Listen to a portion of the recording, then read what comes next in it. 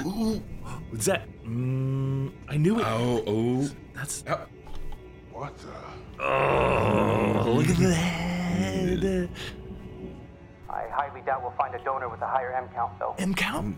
I recommend that we Midichlorian. Yes. It's like M&M's. Midichlorians. You were right.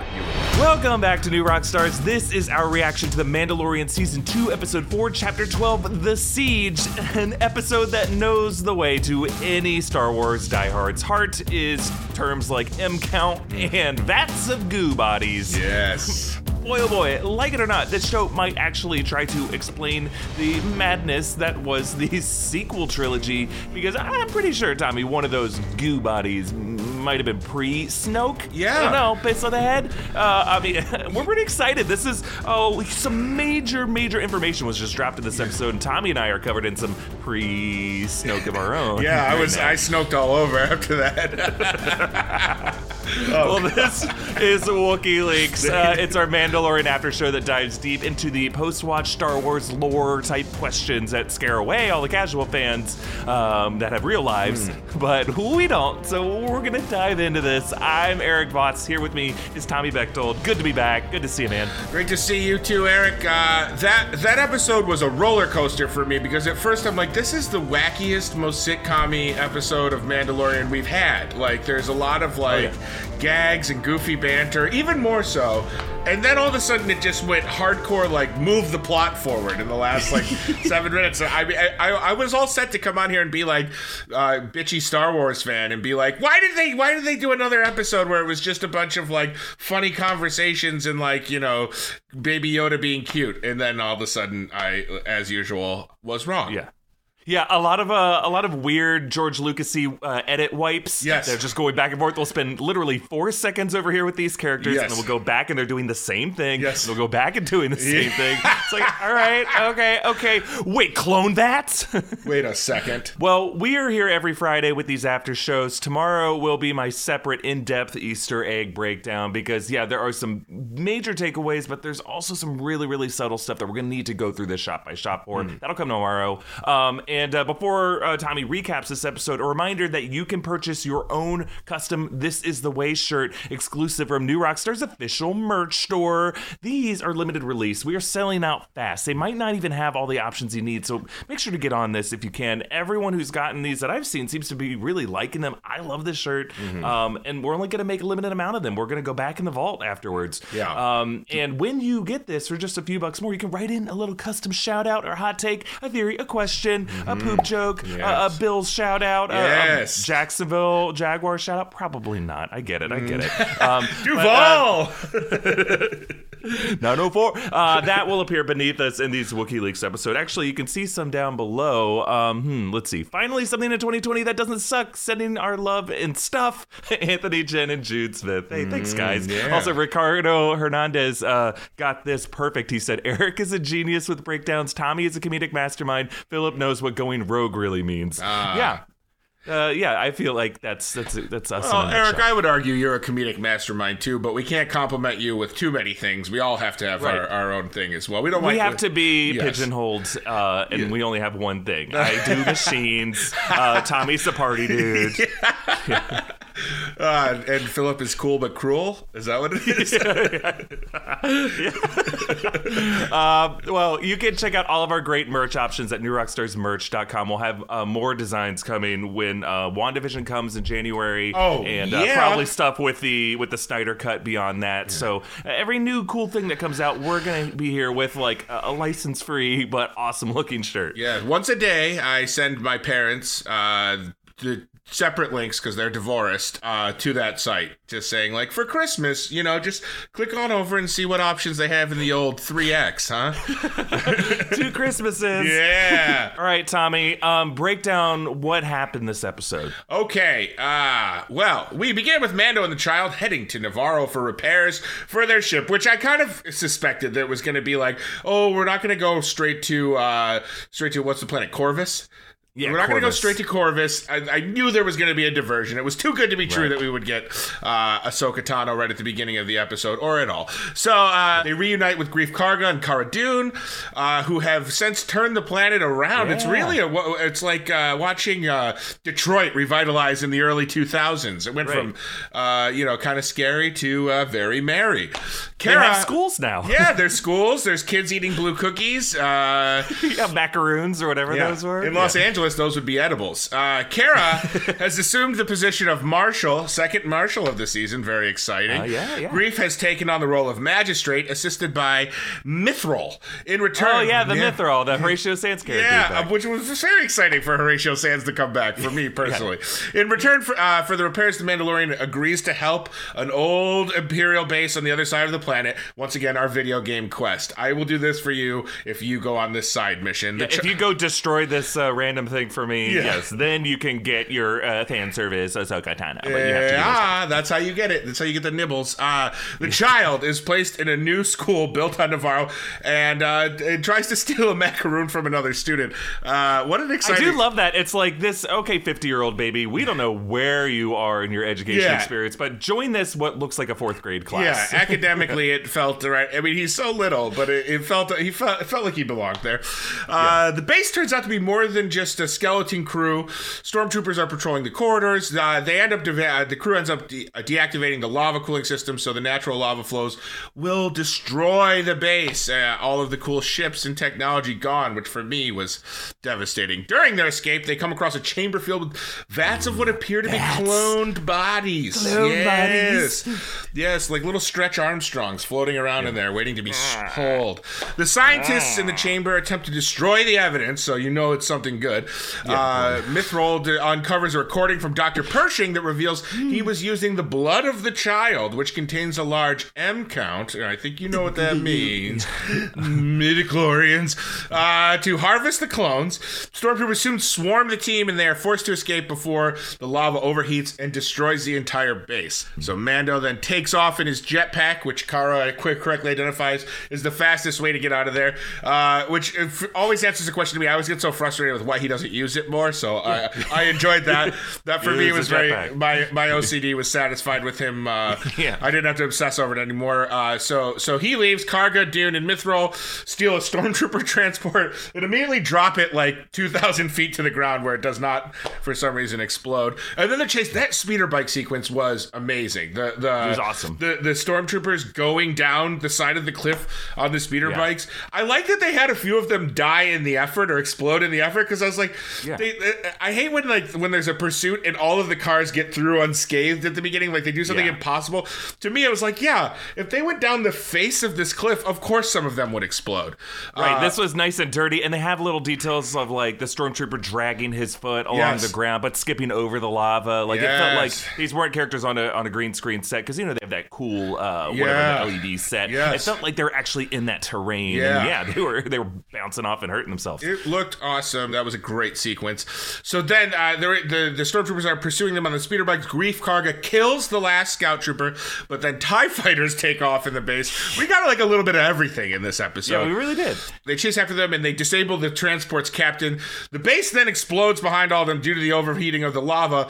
The TIE fighters are closing in. It looks like Dune and Karga and Mithril are doomed. Then suddenly the Razor Crest appears. It's been fixed, and Mando destroys all the Imperials. Pew, pew, pew, pew, pew. The child is munching on cookies, spinning around, and gets a little car sick.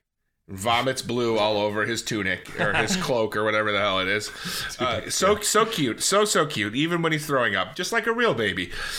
Real 50-year-old babies. So the ship is repaired. Navarro is secured. Mando heads to Corvus to track down Ahsoka Tano. So then Karga and Dune are investigated by the New Republic, and we get to see Captain Carson Teva, who seems to notice that there's something brewing going on in the outer rim, and there needs to be a stop put to it. So he tries to convince Cara Dune to join up with the New Republic, and we find out that she was from Alderaan, and that she literally lost everything when it was destroyed. So. Yeah. A little bit of nice character. I think we knew she was from Alderaan, but this is like a great moment where it's like she lost which I'm sure a lot of people in Alderaan lost everyone, but it's like she didn't have a single cousin who was off-world when that happened. Right. So this was kind of some good backstory fill in, and then then we're back in with the Empire. An Imperial officer receives confirmation from one of the mechanics working for Greef Karga that a tracking beacon has been placed on the Razor Crest. So we know they're going to be able to track down Mando, presumably. Moff Gideon is informed and declares they will be ready. Yeah, wasn't that cool? We see this huge-ass Star Destroyer that looks exactly like the opening shot of A New Hope. Yes. And it's like, whoa, things are dark again. Yeah. And he's got those freaking, that looked like, I think those were Dark Troopers, Phase 3 Dark Troopers, who were from, like, games and other associated Star Wars properties. They were never fully developed, but now it looks like they're totally developing those things. Yeah, that was awesome. The thing that I thought was kind of interesting and funny is, like, there are just so many Empire ships still floating around in the galaxy. Like, the New Republic is like, I guess we have it under control, but there's still a massive Star Destroyer that seems fully operational and fully crewed.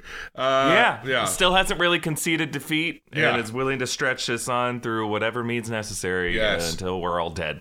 But what I do love about this, Tommy, is like, it seems like what Dave Filoni did with Clone Wars for the Star Wars prequels.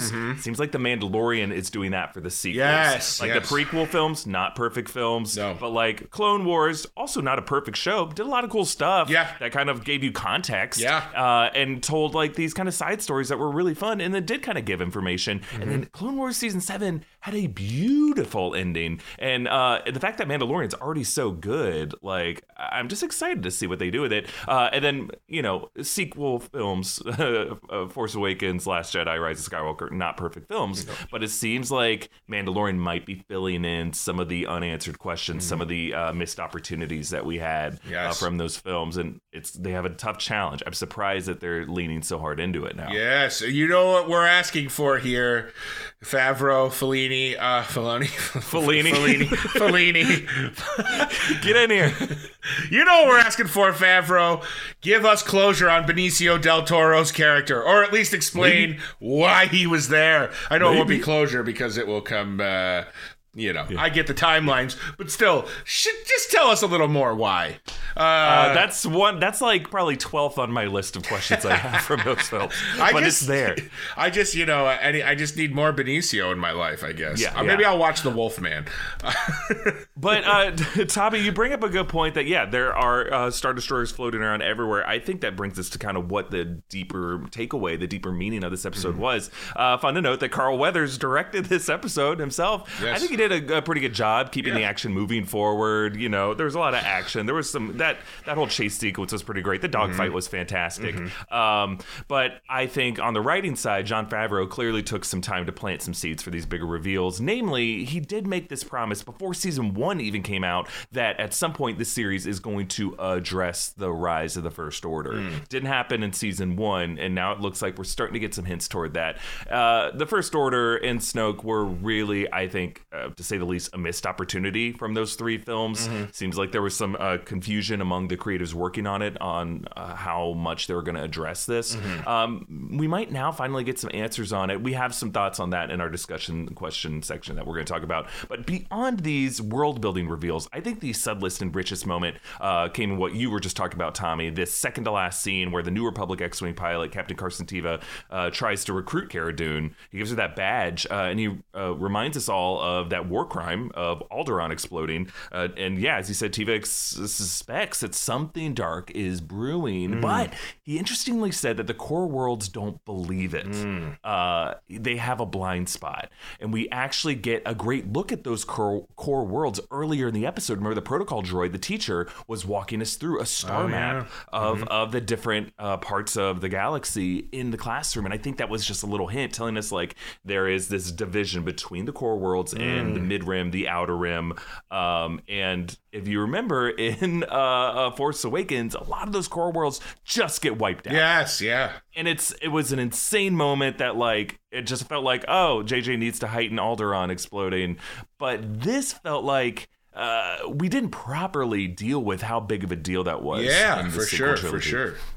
But as you mentioned, seeing a school on Navarro is insanely optimistic for Star Wars. A freaking school, like kids actually being able to like go to school as opposed to like work on moisture farms and shit. Like this is a huge deal. They've really turned around Navarro into a bustling, peaceful economy. Now their mission is to try to take out the last Imperial stain on that map so they can finally shake off the Empire and move on. We're feeling good right now. Feeling good. Feeling great. While Star Wars is a story of hope, what we really love about, what I think you and I love about Star Wars is that The Empire Strikes Back came out and then it sobered that message into a darker, broader theme that is really what I think the theme that is most valuable for us right now in our world is that darkness can recede from our world, but it is never truly vanquished. We are not in a battle of good and evil where evil can just be destroyed permanently.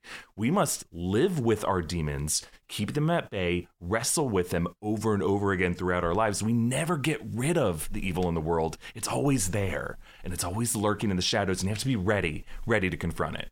That whole idea of like maintaining a balance of light and shadow, that balance of hope and despair, George Lucas is a well-versed student of that. He really based the Jedi philosophy on Taoism, concepts like the yin and the yang, duality, both sides needing the other. You know, if you look at the yin and yang symbol, there's a little dot of one on the other side of it. It's like one side is always contained within the other. It always has that little stain, if you want to call it that, or just that little presence of the other side wrapped up within the other side. That's what that means. So while this episode opens with optimism and hope after Greef, Karra, and Mando discover that Imperial base is far more active than they thought, the episode ends on this foreboding note. That darkness that Captain Teva suspects that the core worlds are blind to, I think, is the rising threat of the First Order.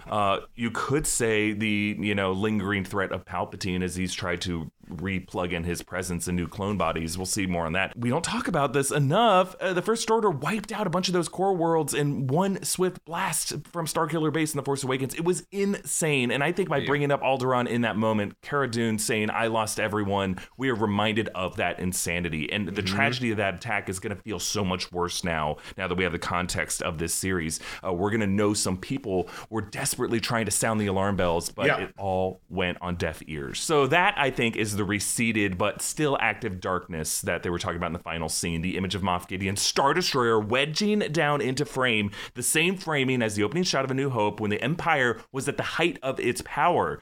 Because just as hope never dies, neither does evil. And evil requires constant, steadfast vigilance to keep it from rising back and overtaking us. Hell yes. Hell yes. Damn. Yes. What a good episode. Yeah, and I think that it's scary. It's scary, Yeah. but it's we can keep our hope alive, but part of that hope is just keeping an eye on the world. You can't get overconfident that you've won. Absolutely. Yeah. Ask anyone who's ever gambled on a college football game. You can never be overconfident. All right, before we move into some of these questions, because there's a lot to talk about, we want to thank our sponsor of this episode, Green Chef, a USDA certified organic company that makes eating well easy and affordable with plans to fit every kind of lifestyle. Green Chef meals include recipes for paleo, keto, and plant-powered diets. Green Chef is a great way to sample some of these food types because you can switch up your meal plan whenever you're ready to try a new way to eat. You can skip the grocery shopping, save money by reducing food waste. Recipes include some pre-chopped ingredients, some pre-made sauces, dressings, spices, so you can get more flavor in less time. I just got a shipment of this. I really enjoyed, I think it was like a Greek pork couscous bowl.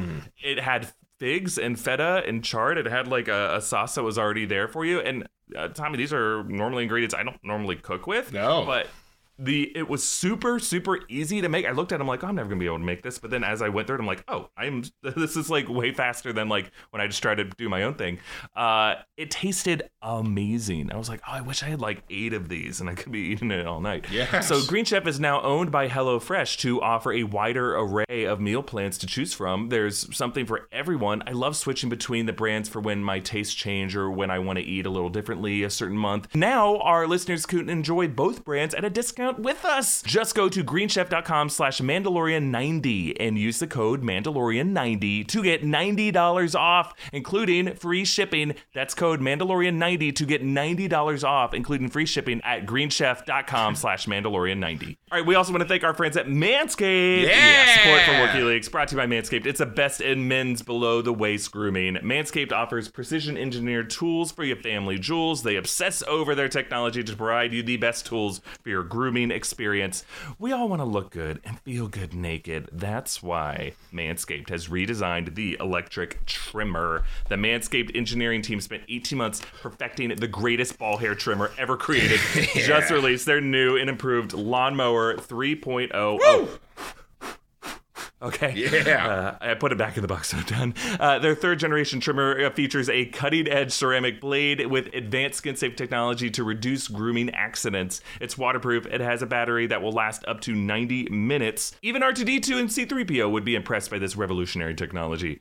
The lawnmower also has a 7,000 RPM motor, which is way better than whatever the Razor Crest has been working with these past few episodes. That's a Honda Civic motor, I think. Clunky. Yeah. It's time to become a Jedi Master of your grooming game with the Perfect Package 3.0. It also includes the Crop Preserver, an anti-chafing ball deodorant and moisturizer. It will help your downstairs go from looking like Tatooine and smelling like Dagobah to be nice and fresh all around. Get 20% off and free shipping by going to our custom URL, manscaped.com/Mandalorian. That's 20% off with free shipping at manscaped.com/Mandalorian. May the Force be with your balls. Hell yes. Just your balls. Just your balls, nothing else. Maybe the shaft. Maybe the shaft. All right, let's go into some discussion questions. What's our first question here, Tommy? Eric, what was in those tanks? Okay, yeah, that I think is a crazy thing. If you look at it closely, it was definitely some genetically engineered gooey bodies. And one of them had a bulbous head that to me looked very much like Snoke, or at least a pre-Snoke. Pre-Snoke. And the reason I think this has to be connected is it seems like it's tying in with that opening scene of The Rise of Skywalker, which... Look, I'm not crazy about everything in The Rise of Skywalker. I think it was unnecessary to make Rey related to Palpatine, but I didn't mind the idea of Palpatine coming back just because I love Ian McDiarmid. To me, he was the best part of the prequel films. Yes. And I don't really mind the Skywalker saga being the Palpatine saga, or the Sidious saga, whatever you want to call it. Yeah, but in that scene, there was a vat that looked like it contained Snoke, and I think that was kind of their visual way of hinting at the fact that what we saw of Snoke is going to be linked with Palpatine's agenda of trying to find a new clone body to put his presence in. And I think what this episode is saying is that they were trying to harvest Force-sensitive or midichlorian-rich blood, which is something from Legends. They tried to do it. It never really worked, as Dr. Pershing would say. And they're trying to put it in a body. It keeps failing. They need more blood from this child. And I think they're trying to find a rich clone body so that Palpatine can be resurrected. Well, yeah, I think that's basically. I think you're right. I think this is probably all leading up to. I mean, whether it's at the end of this show or not, like one of these things being a host for the Force spirit of Palpatine, right? Like, And what I hope is, like, this doesn't become the driving force of the whole Mandalorian series. If they want to wrap this up by the end of season 2, I'd be good with it. Yeah. Just because I was intrigued in that opening scene of The Rise of Skywalker. I did want to know more, and it seemed like it's the same artists. It's the same Lucasfilm, Pablo Hidalgo, Dave Filoni often consults on these things. And I would have, when I saw that, I'm like, I'd be interested to see if they work that into a series somewhere. I also would love if they pivoted and just surprised us with something completely different. Like, are they trying to build an army of like Sith clone troopers that can like use the Force and shoot poorly at people? I thought that at first. If those are droids in the thing, I don't know if those droids are going to be getting the blood. I think the blood is a separate thing that Moff Gideon's working on the side. And I think this tells us that Moff Gideon himself is not Force sensitive. I think he has the Darksaber. He wields it. But if he had Force sensitive blood, if he had midichlorian count, he would be doing some blood donation. Right. So I think he's just kind of a participant in this process. So Eric, what do you think this means for Baby Yoda? Are they trying to clone him, do you think? Or Yeah, I think this tells us that Baby Yoda himself or itself is not a clone, perhaps, but they are trying to clone him, or they're trying to use his genetic information to genetically engineer something new. So I think this tells us that Baby Yoda's origin was itself natural, but that now they're trying to steal, because it was natural is why they're trying to harvest it. Like, we can't build this synthetically. We need to try to get this midichlorian-rich blood to then use for synthetic genetic engineering purposes. Okay, so how's this all going to connect to Snoke in the First Order? Yeah, that's a big question, right? Will it connect to Snoke at all? Are they going to bypass that and just go to Episode 9, which it seemed like that was what kind of drove me a little crazy. I didn't mind that Palpatine came back. It was like this clunky way where it's like we have a separate Sith fleet that was not the First Order, and somehow none of us knew about it. Right. Like, why not just use the First Order for that? But I think it was because there was disagreement between Rian Johnson and J.J. Abrams and Kathleen Kennedy over how exactly they want to tell this story. This is what happens when you don't just put like one person in charge of this vision. Just put freaking Filoni in charge of all of it. He can do it. You know? Well, he would be the best choice. But you know what they say, Eric? Too many chefs makes the soup extra tasty with all those different flavors. That's right. Yes. Yeah, we'll put peanut butter and garlic in it. Perfect. Why not? Yeah. But I think maybe it might just be like we'll reveal Snoke was just like a trial, a copy of a copy, and one of those copies ended up working, but then broke off, and then that's what the First Order started to gravitate around, whereas Palpatine stayed in the shadows and let that run its course. That could be. I still feel like I hope they can find a simpler answer than any of our speculation. Yes. Because the fact that there are two steps to this, and there's two different kinds of evil that basically have the same goals, it's like, well, why didn't they? What was the conflict between the First Order and whatever Palpatine's side of things were?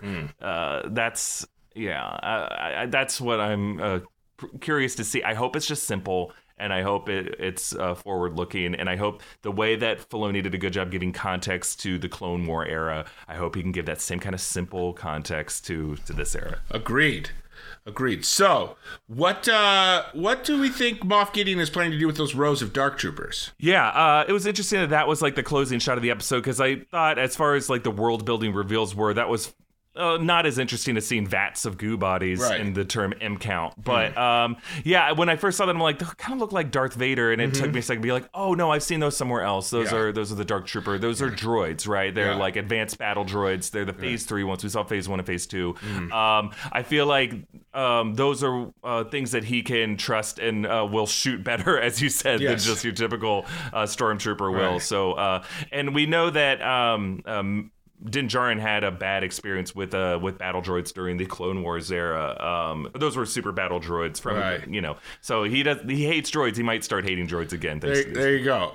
It is interesting. There is a lot of like Vader adjacent imagery, like Moff Gideon's uniform with the black cape, and like it almost kind of looks like a minimalist Vader costume a little bit. A Vader suit, and then why do you need a cape? No one needs a cape. No one ever needs a cape, except for Superman. That's it's like his rudder when he flies. Right. All right. Last thing, Dave Filoni is himself directing the next episode, which will probably reveal Ahsoka Tano and give us some insights on Baby Yoda. What are your final bet predictions for this episode? Yeah, I'm not, as you said, I'm not surprised we didn't see Ahsoka this episode, but I'm pretty sure she's going to be there next episode. And look, I know you guys talked about this in Rogue Theory yesterday. By the way, Tommy, I'm not dead. We're going to have to talk to see what we got to get to the bottom of this. I pointed out that you were alive, just dead to me. Oh, okay. I think for Ahsoka to come back on this show, that Jedi or non-Jedi anymore has gone through so much. I think she's going to be a recluse, a hermit figure, kind of like Ben Kenobi at the start of A New Hope. She's gonna, if it's like a forest planet, I think she's gonna be living in the woods, kind of pissed off, kind of a loner. I think it's a given that she and Din Djarin are going to fight. I think there's going to be a fight. I don't think it's going to last. I think they're going to reach a peace. But I think the fact that Baby Yoda is so old, is 50 years old, that is the age of Anakin who's older. I think, and the fact that it was a clone birth, I don't think these Imperial forces had their hands on Baby Yoda in these early periods. So where was this child? I think she's going to know a lot about Baby Yoda, or she's going to be able to explain a lot about Baby Yoda, what his past was. Was he with the Jedi? Was he hidden? Because obviously she knows Master Yoda. She's going to be able to give us some context there.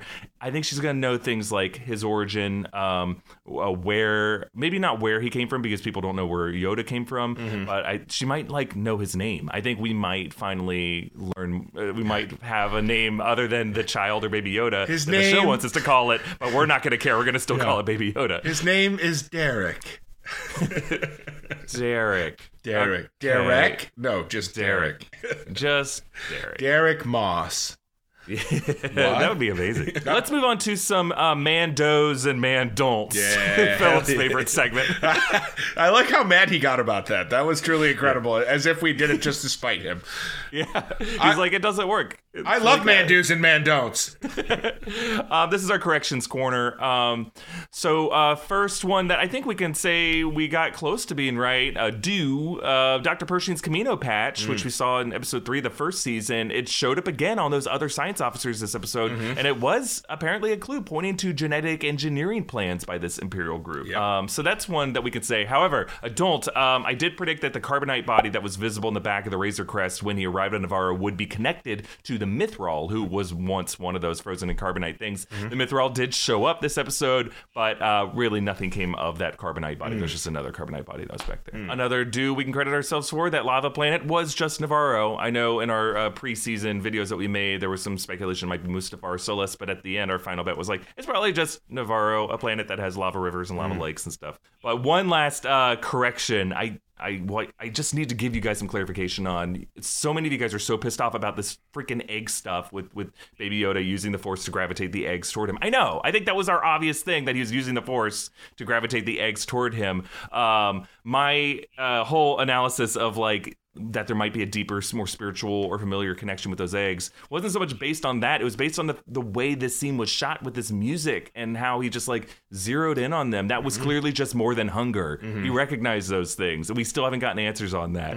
So like, yeah, you're right. I should have, because here's what I try to do when these things come up. If there's like an obvious explanation to it, I try to go deeper than the obvious explanation. But when it's part of my job as a guy who breaks down stuff, I have to acknowledge what the obvious explanation is, because otherwise people in the comment who tend to think a certain way will just be like, you missed it. If you didn't say it, it means you didn't see it. So I have to tell him that he didn't see it. It's like, guys, I saw it. So I stuff saw your comments in your crack and leave us alone. Just kidding. Sorry, don't do that. You're welcome to comment. We encourage all sorts of expression. For instance, all the people that commented on Rogue Theory yesterday that we shouldn't do episodes unless Eric is hosting. Please do stuff that I'm not on so I can Eric, focus on you other may projects. never take a break. You may never. You are not allowed to take a break. It's just not the same without you. I actually do feel that way. But I thought that episode was great. I loved watching you guys. Well, do we were it. Everyone lucky should to go watch an episode of Rogue we Theory. were It's blessed to fantastic. have Blessing, Angelica, and Jessica on the show. Blessing was great. Yeah, Angelica, they're always Jessica. phenomenal.